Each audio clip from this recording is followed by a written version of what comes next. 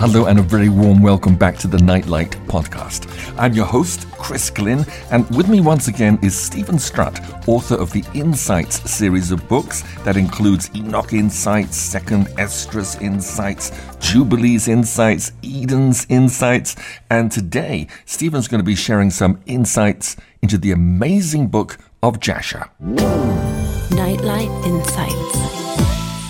Stephen, welcome back to the podcast. Thank you for inviting me again. It's a real pleasure.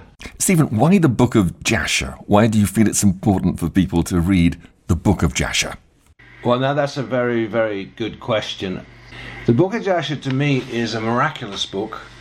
And not only is it an ancient Jewish book, but I've never quite read a book of this caliber which really gets you excited about what you're reading. There's few books I've read like this, and it seems to me there were a lot of very diligent people over a period of 2,500 years making that book possible. It wasn't one person writing it. I see. It was put together. That's why, apart from the book of Jasher, it's called the Book of the Upright in the Septuagint, written about 300 years before Christ. This book was compiled over a very long period of time. In a moment, I'll read you something I mentioned earlier. I'll mention about why I think the authenticity of it is correct. It is authentic. It is a genuine book. I'll read about that in a minute. But personally, the book to me is just unusual in the way it's written altogether. You feel like you're reading a real story. It brings everything to life. A lot of it is miraculous. And I feel that this book is also, just like I did with the Book of Enoch, here's another book that's actually has been in the Jewish canon, I believe it still is, and yet it's also been sidelined. And the question is, why would you sideline such amazing books? In fact, I have the plan in the future, I'd like to make some of the stories in it, even into stories for children. Wow. Because they're just so alive, so descriptive. They are. There's a story in, I believe it's chapter 80, where it's talking about Moses and the children of Israel escaping from Pharaoh and all the judgments of God and the 10 plagues, but it tells it in a way that's far more descriptive than even the Bible itself. I mean, I've always loved the story of the Exodus in the Bible, but in the book of Jasher, it's like 10 times more exciting. It's true. Because they put details in there. Details that others would say, oh, that's impossible, that couldn't have happened. But when I first read it, I did feel that some things were, let's say, different, unexpected. But the more I was flexible with it and the more I prayed about it, the more I realized, who am I to question God? If God wants to do miracles like parting the Red Sea, if he wants to do miracles like making Balaam's ass talk to the prophet Balaam when he wouldn't listen, if God can do things like that and countless other miracles he did in the Bible, what's to say he can't have done even greater miracles? That's right. And you see, this is what the book of Jasher brings out. It brings out incredible stuff. I feel all right when I'm listening to Nightlight. Nightlight. You're tuned in to Nightlight. The other day I was reading the first 3 chapters to my wife from book 2, and she found it absolutely exciting, exhilarating, because she said, wow, this book's different. And that's the word I would use. It's different and exciting and authentic. In answer to your question, you asked me a good question the other day. You said, what is the evidence of the book of Jasher being an authentic book? Yes. All right, so I'm going to give you a little background here. This background, ladies and gentlemen, you can find this in the appendix of Jasher Insights. My books, Jasher Insights, book 1 and 2, has the appendix in both of them. And this is what it says in appendix 4. Certainly, many serious scholars have concluded that this book of Jasher is authentic. The well-known Hebraist and rabbinic scholar and translator of the 1940 book of Jasher, Moses Samuel, wrote of Jasher.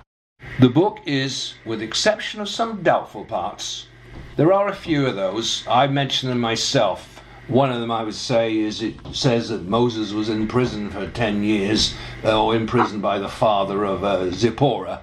I think very doubtful. There wasn't enough time for that. But that was written later on. But there's only a couple of parts like that, I'd say. A couple of parts which is doubtful, like he says. Right.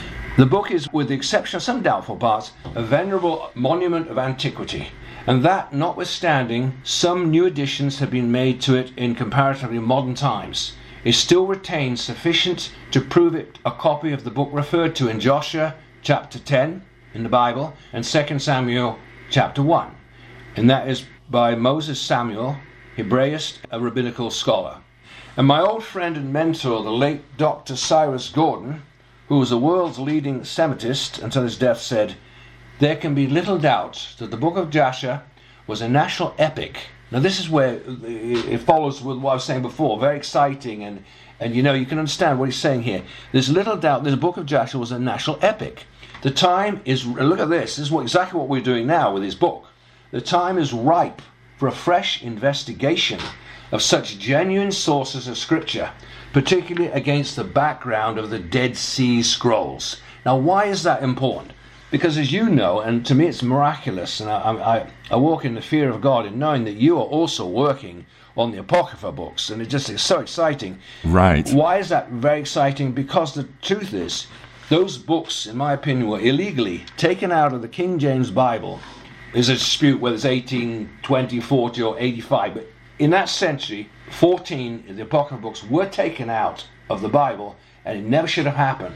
And how do we know that? Because the reason they took them out was their excuse was those Apocrypha books were not in the original Hebrew. They were in Greek or some other language, so they took them out. And yet, many years later, 50, 60 years later, came along the Dead Sea Scrolls, and lo and behold, what do they find?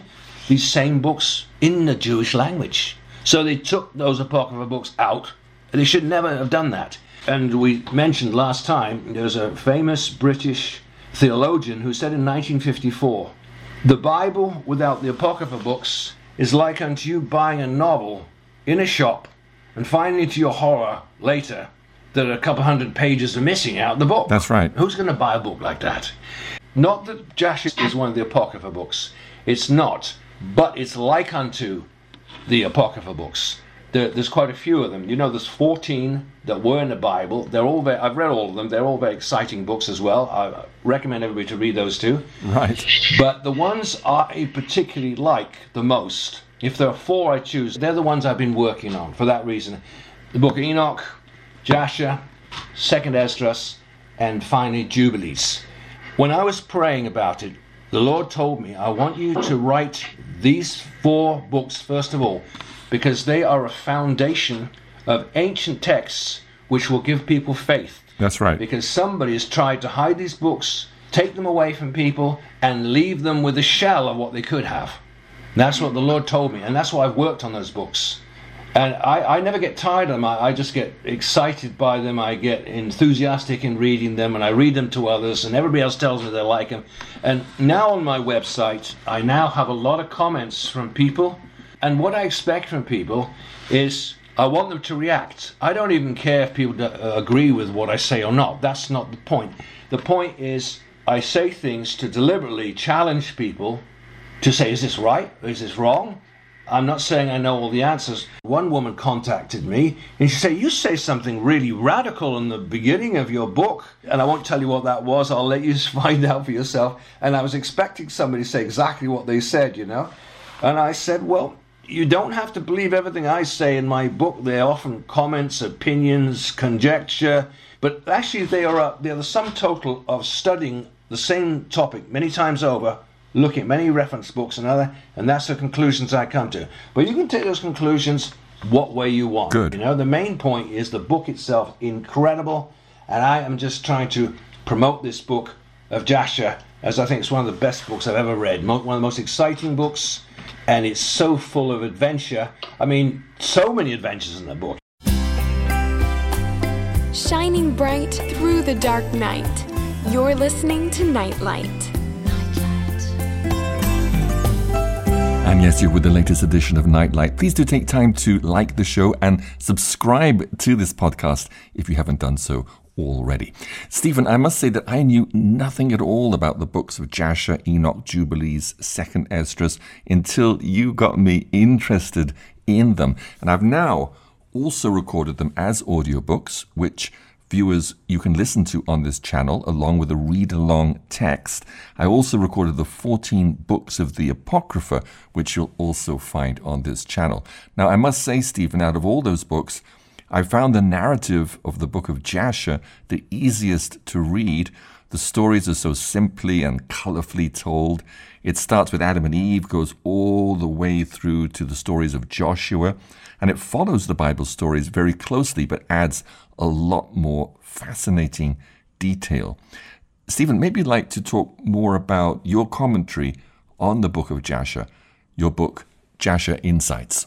Okay, well, I'll tell you what I've tried to do in writing Jasher Insights is to try and make it easier for people to get interested in reading this book. Because in my opinion, often older books or ancient books, traditional books, they make them too dry and boring.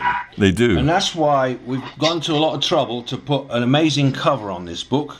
The cover on it, from Jasher Insights, is taken from the city of Shechem. Now, Shechem is a city in about the center of Israel, and it has a lot of history, and Shechem becomes the capital city of the northern kingdoms. Now, there's so much history just in the city of Shechem. Well, the cover of the book is taken from that's where a lot of Israel's history started, because it was promised unto Abraham that God would remove all the Canaanites from the land. And this started really happening in the time of Abraham's grandson, Jacob, and his sons. This is when it started to happen, whether Jacob wanted or not, because Jacob was quite peaceful most of the time, and he was horrified, as you know, in the book of Jasher. He found that his sons was going around slaughtering people, and he found out that they wiped out the whole town of Shechem. That's right. Because the prince of Shechem had abused their sister. And they got so mad about it, they went in there and tore up a whole town. It was actually about 800 souls of people. When they say a town in those days, it was more like what we'd say a big village here. That's right. But even so, they managed to wipe out a whole town, just two of them, Simeon and Levi. Gosh. Now, there's another aspect I like to mention here about writing these books.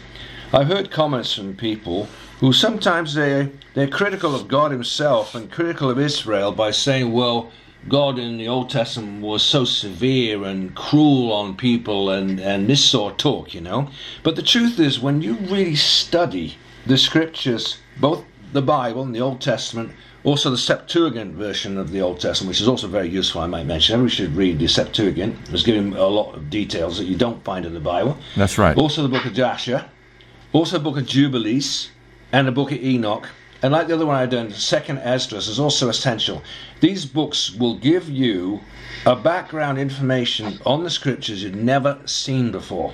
It'll give you a depth to the scriptures, and it'll give you more faith in the Bible itself. I believe that God originally intended people to have all these books at their fingertips, but somebody or somebody's decided to get in the way. And as I mentioned with one of my interviews with you on, I think, on Enoch Insights, somebody has deliberately tried to take these books away from people and away from those who love Scripture and love to get fed by God's Word. Why? Because these books are more radical than even the Bible.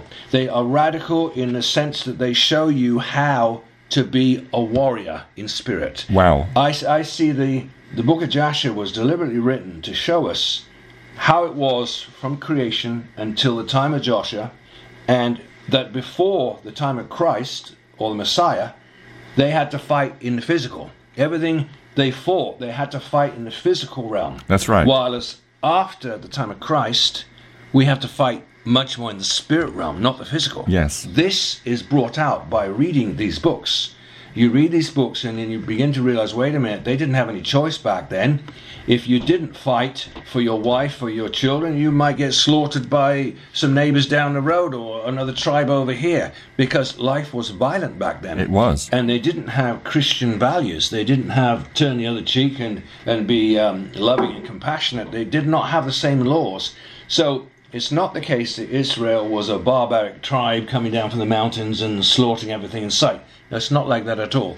When you study these ancient Jewish books, you'll be amazed, because you'll find that's not how it was at all. They did have a serious code of ethics handed down to them from not just Abraham and later Moses, but handed down from Noah and from Shem and from Enoch before that. And that's why I'd say it's essential to know these ancient books that people used to know, but they've been taken away from the public over 100 years ago. Like I mentioned, the last interview, or the second last interview I had with the Enoch Insights, the book of Enoch was banned for 1,000 years by the Catholic Church, and possessing it, you could be burned at the stake until something like 18-something.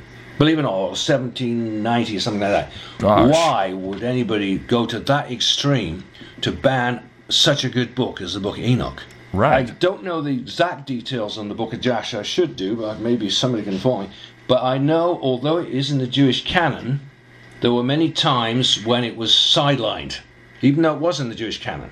And it's the same with the next one I have, Jubilee's Insights. The same thing. They tried to sideline that one. Jubilee's Insight was given to Moses on the mountains by the angels of God.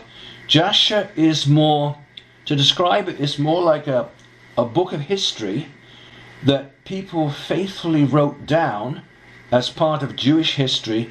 Well, I can't just say Jewish history because it started long before the Jews. It's history going back to Adam, which means that somebody had to faithfully write down their part. Like, for example, before the flood, you've got the amazing story about Enoch that's not written anywhere else. Right. In the Bible, it only mentions a couple of verses about Enoch, next to nothing. The book of Enoch, of course, talks a lot, but it doesn't actually talk about him himself. It took others to do that. And in Jasher, it gives several chapters just talking about Enoch himself and his life. Yes. I want to mention, just so people understand, is that Enoch was not an old man when he died. People think that. He wasn't, just because he died at 365 years. Of course, that's more than ancient to us today. Nobody lives that age. But that was young in his time. People used to live to be 950 years old in those days. So Enoch died at the equivalent of what we today would be like 30 to 35 years old. Right. So he wasn't an old man when he died. That's right. It says that Enoch reigned and established righteousness upon the earth for 243 years before he was translated. So Enoch reigned over the earth for 243 years. I mean, that's a long time, Stephen. Gosh, the world was very, very different back then. History moved a lot more slowly. Inspiring you to draw closer to God. You're listening to Nightlight.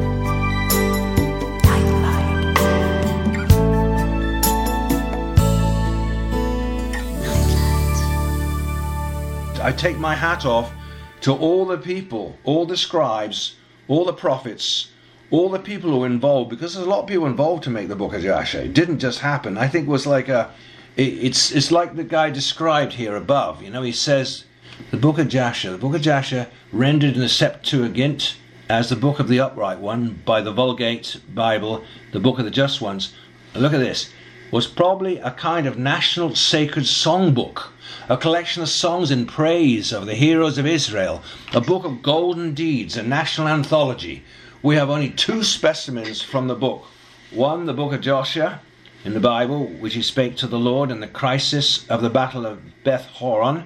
That is Joshua 10:12, where Joshua asked God to stop the sun so he could win a battle. In that crisis, that's when it mentions the book of Jasher. And then the other example is the Song of the Bow, that beautiful and touching, mournful song which David composed on the occasion of the death of Saul and Jonathan, 2 Samuel 1:18-27.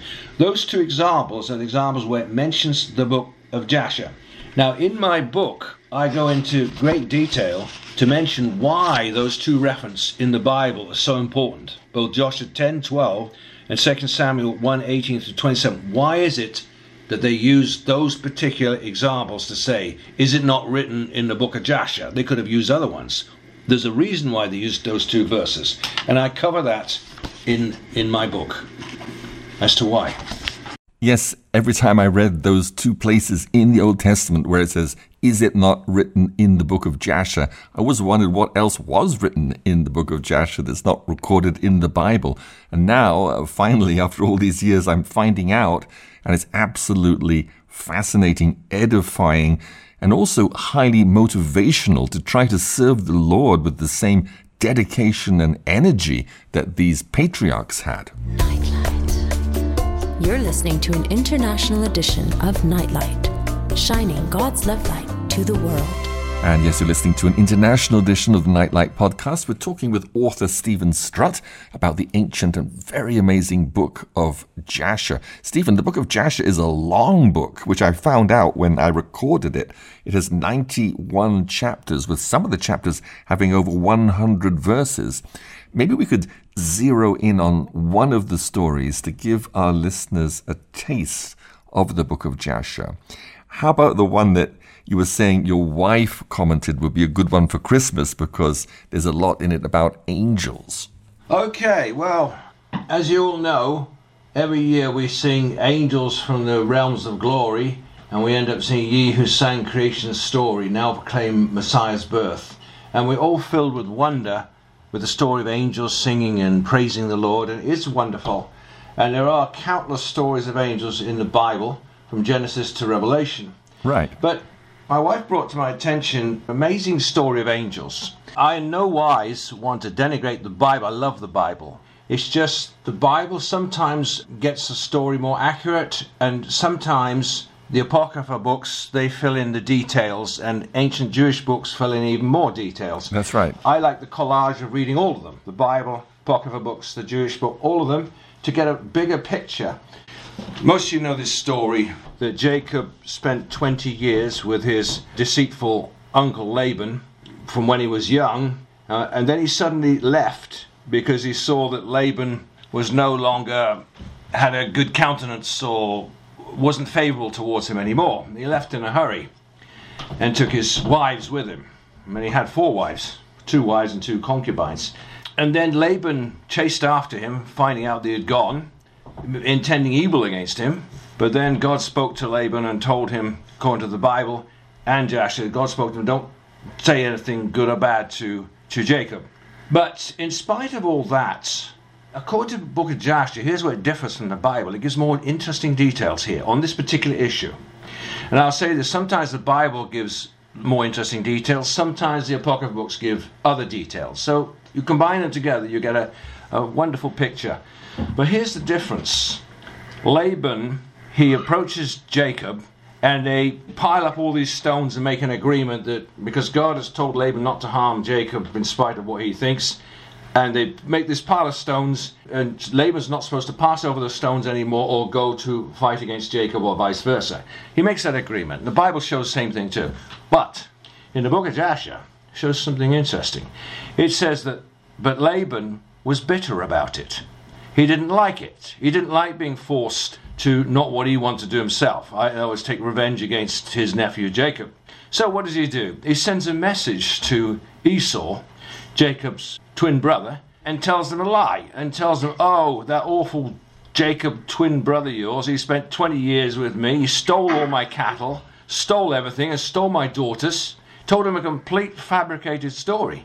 And that's why Esau ends up getting boiling mad, and he chooses 400 men to ride against Jacob, and he intends to go and slaughter Jacob. He thinks, well, a lot of people know Jacob, the original word means deceiver. Right. And it is true, initially Jacob did do some very questionable things when he was young and that, but there are things brought out in the book of Jasher that explain it's not as one-sided as sometimes made out. Okay, Jacob was a deceiver, but he changed. And in this same chapter is also the amazing story, as in the Bible, when Jacob was met by an angel. First he didn't know it was an angel, and he had to wrestle with this angel all night. And then he got crippled by fighting with this angel. Then he realized he was fighting with God himself, and it pulled a joint of his thigh out of joint, and he was crippled, slightly crippled for the rest of his life. And therefore there's a special tradition about how they eat meat in Israel because of what happened to Jacob. And then the angel said to him, or even God himself said, I'm changing your name now from Jacob the deceiver. From now on you're going to be called Israel, which means Prince of God and of man. Amazing story there, both in the Bible, and just shows that bit, also angelic intervention. But the bit I want to get to now that's very interesting. After Laban had given this very bad report to Esau, Jacob's twin brother, Esau comes against him with vicious intent. He's full of resentment. He remembers all the gypping that Jacob had done against him when they were young in stealing his birthright, and him also cheating him out of his father's blessing. I mean, of course, that is very bad what Jacob did, but there are reasons for that are not necessarily brought out properly in the Bible. In the Bible, it brings it out. It also almost makes Rebekah and Jacob look like right crooks and deceptive, but that's not the whole picture. Right. What happens next? Jacob is told a report by his men. Well, we went to meet Esau, tried to make peace, but I tell you, he's coming against you. He's going to cut your head off, mate. He's determined to slaughter you and your wives and your children. So Jacob is absolutely desperate, distraught, and he cries out to God, and he prays very desperately, and then suddenly angels show up.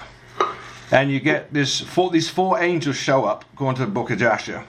And then they ride off on horses, very heavily armed, but they appear unto Esau and his men as 2,000 armed men. Wow. With superior weapons. They literally, they knock Esau off his horse. They come there, just their presence knocks him off his horse, and they said, look, if it wasn't for your brother Jacob, there wouldn't be a man left of you.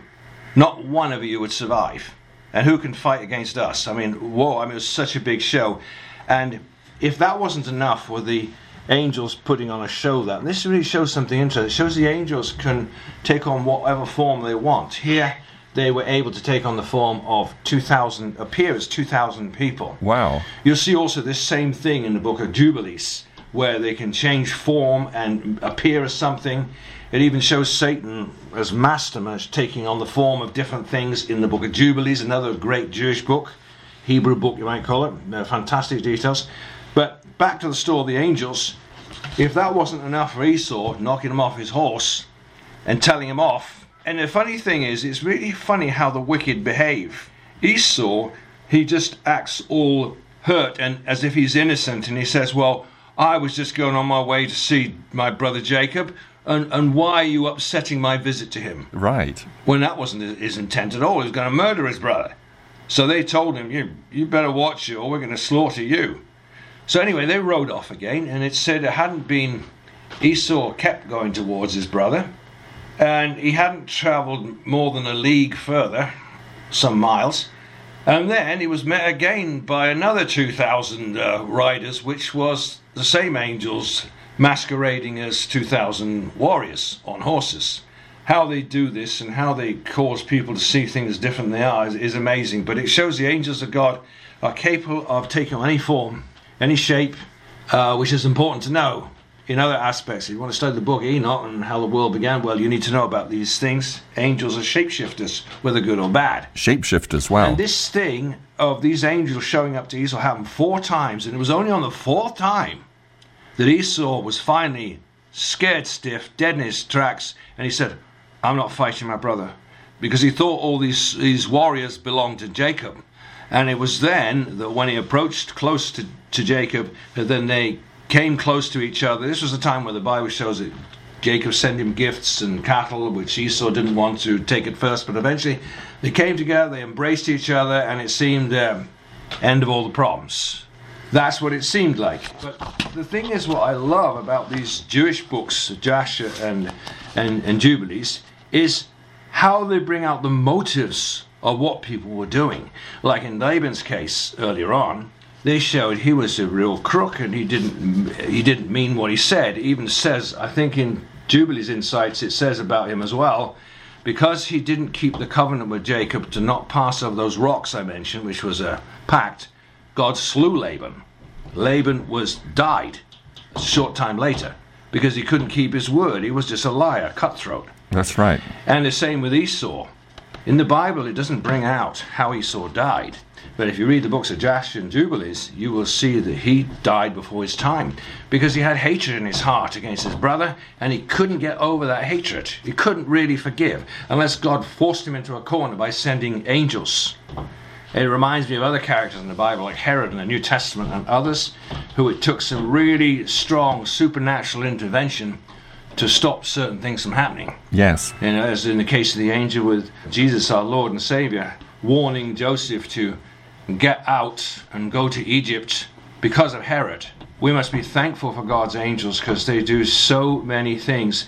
I won't get into now, but my wife and I have had several occasions where we have met the Lord's angels. And I've written about it, and I will write more about it, because we have had personal amazing encounters with some of God's angels over the 45 years that we have been missionaries and worked for the Lord. Wow. We've seen them in different guises, but we know they're there. Most of the time I don't actually see God's angels, I sense them, but I have, upon occasions, seen them personally, and so has my wife, and so some of my children. Praise God. So that's basically what I wanted to mention about angels. And you can actually go on my website. I have a place there called My Encounters with Angels, and you'll find a very interesting one, because the first article I put on angels is unusual. It's not what you're used to hearing. We have a guest tonight on Nightlight. And our guest is author Stephen Strutt, and you'll find the links to his website and the Jasher Insights book below, as well as to my audiobook reading of the book of Jasher. Stephen, anything else you'd like to share? Yeah, just to let people know that they can go on my website, which is now fairly well organized concerning my latest books, and you're welcome to write to me, say what you think, make comments. Anything you say, I'll probably end up putting it somewhere on my website if you allow, because I like open discussion. I like people to say what they think of things, and we add to it. We learn more all the time by talking with the public and others who are very interested in these books. So, thanks so much for your time. Thanks so much, Stephen. Looking forward to the next time. My pleasure. Well, I'm going to close the show by giving you a taste of the book of Jasher by playing you the first chapter from my audiobook reading. And then if you want to hear more, you can find the full audiobook with read-along text on this very channel. I'm reading from the 1840 translation from the original Hebrew that was published by J.H. Parry and Company in 1887. Enjoy. Switch off and switch on to Nightlight. Chapter 1. And God said, Let us make man in our image, after our likeness. And God created man in his own image. And God formed man from the ground, and he blew into his nostrils the breath of life. And man became a living soul, endowed with speech. And the Lord said, It is not good for man to be alone. I will make unto him a helpmeet. And the Lord caused a deep sleep to fall upon Adam, and he slept. And he took away one of his ribs, and he built flesh upon it, and formed it, and brought it to Adam. And Adam awoke from his sleep. Behold, a woman was standing before him. And he said, This is a bone of my bones, and it shall be called woman, for this has been taken from man.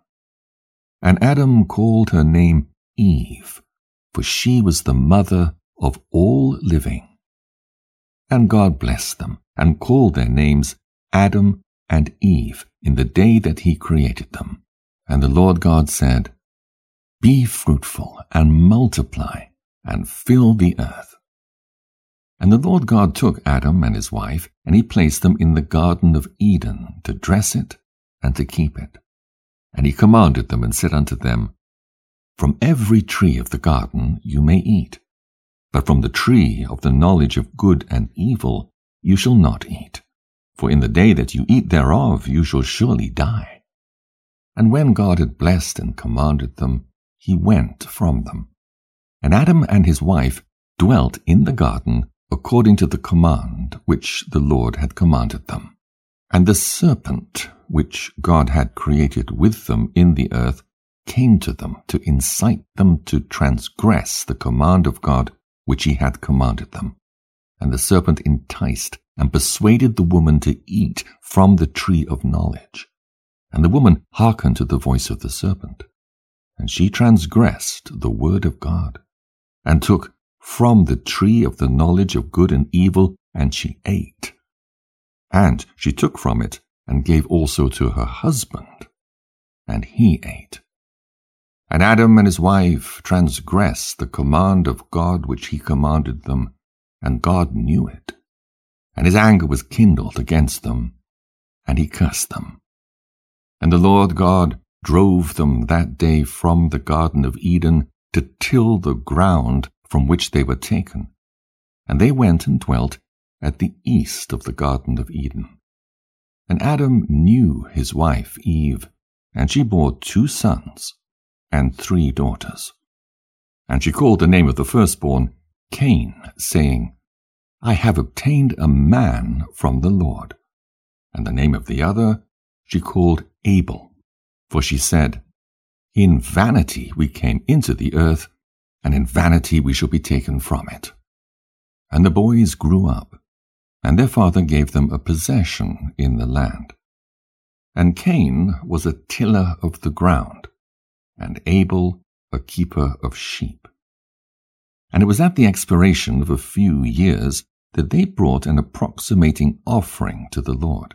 And Cain brought from the fruit of the ground, and Abel brought from the firstlings of his flock, from the fat thereof.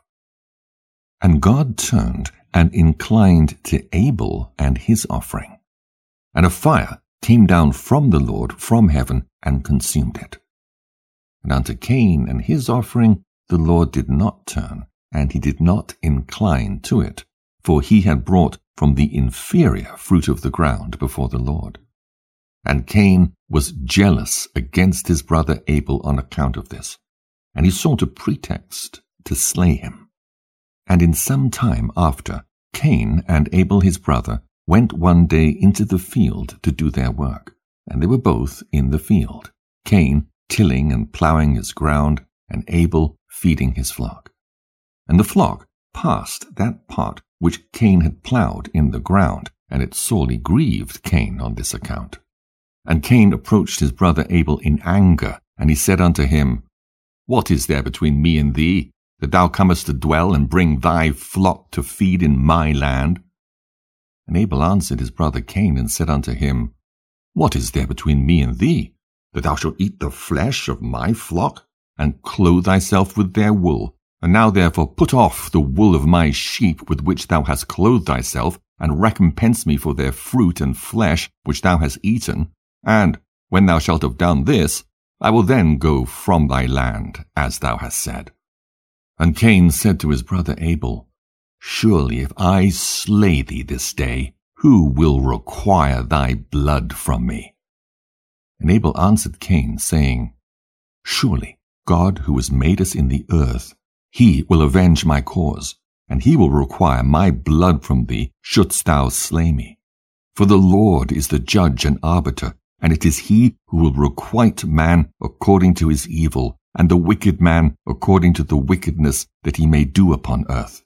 And now, if thou shouldst slay me here, surely God knoweth thy secret views, and will judge thee for the evil which thou didst declare to do unto me this day.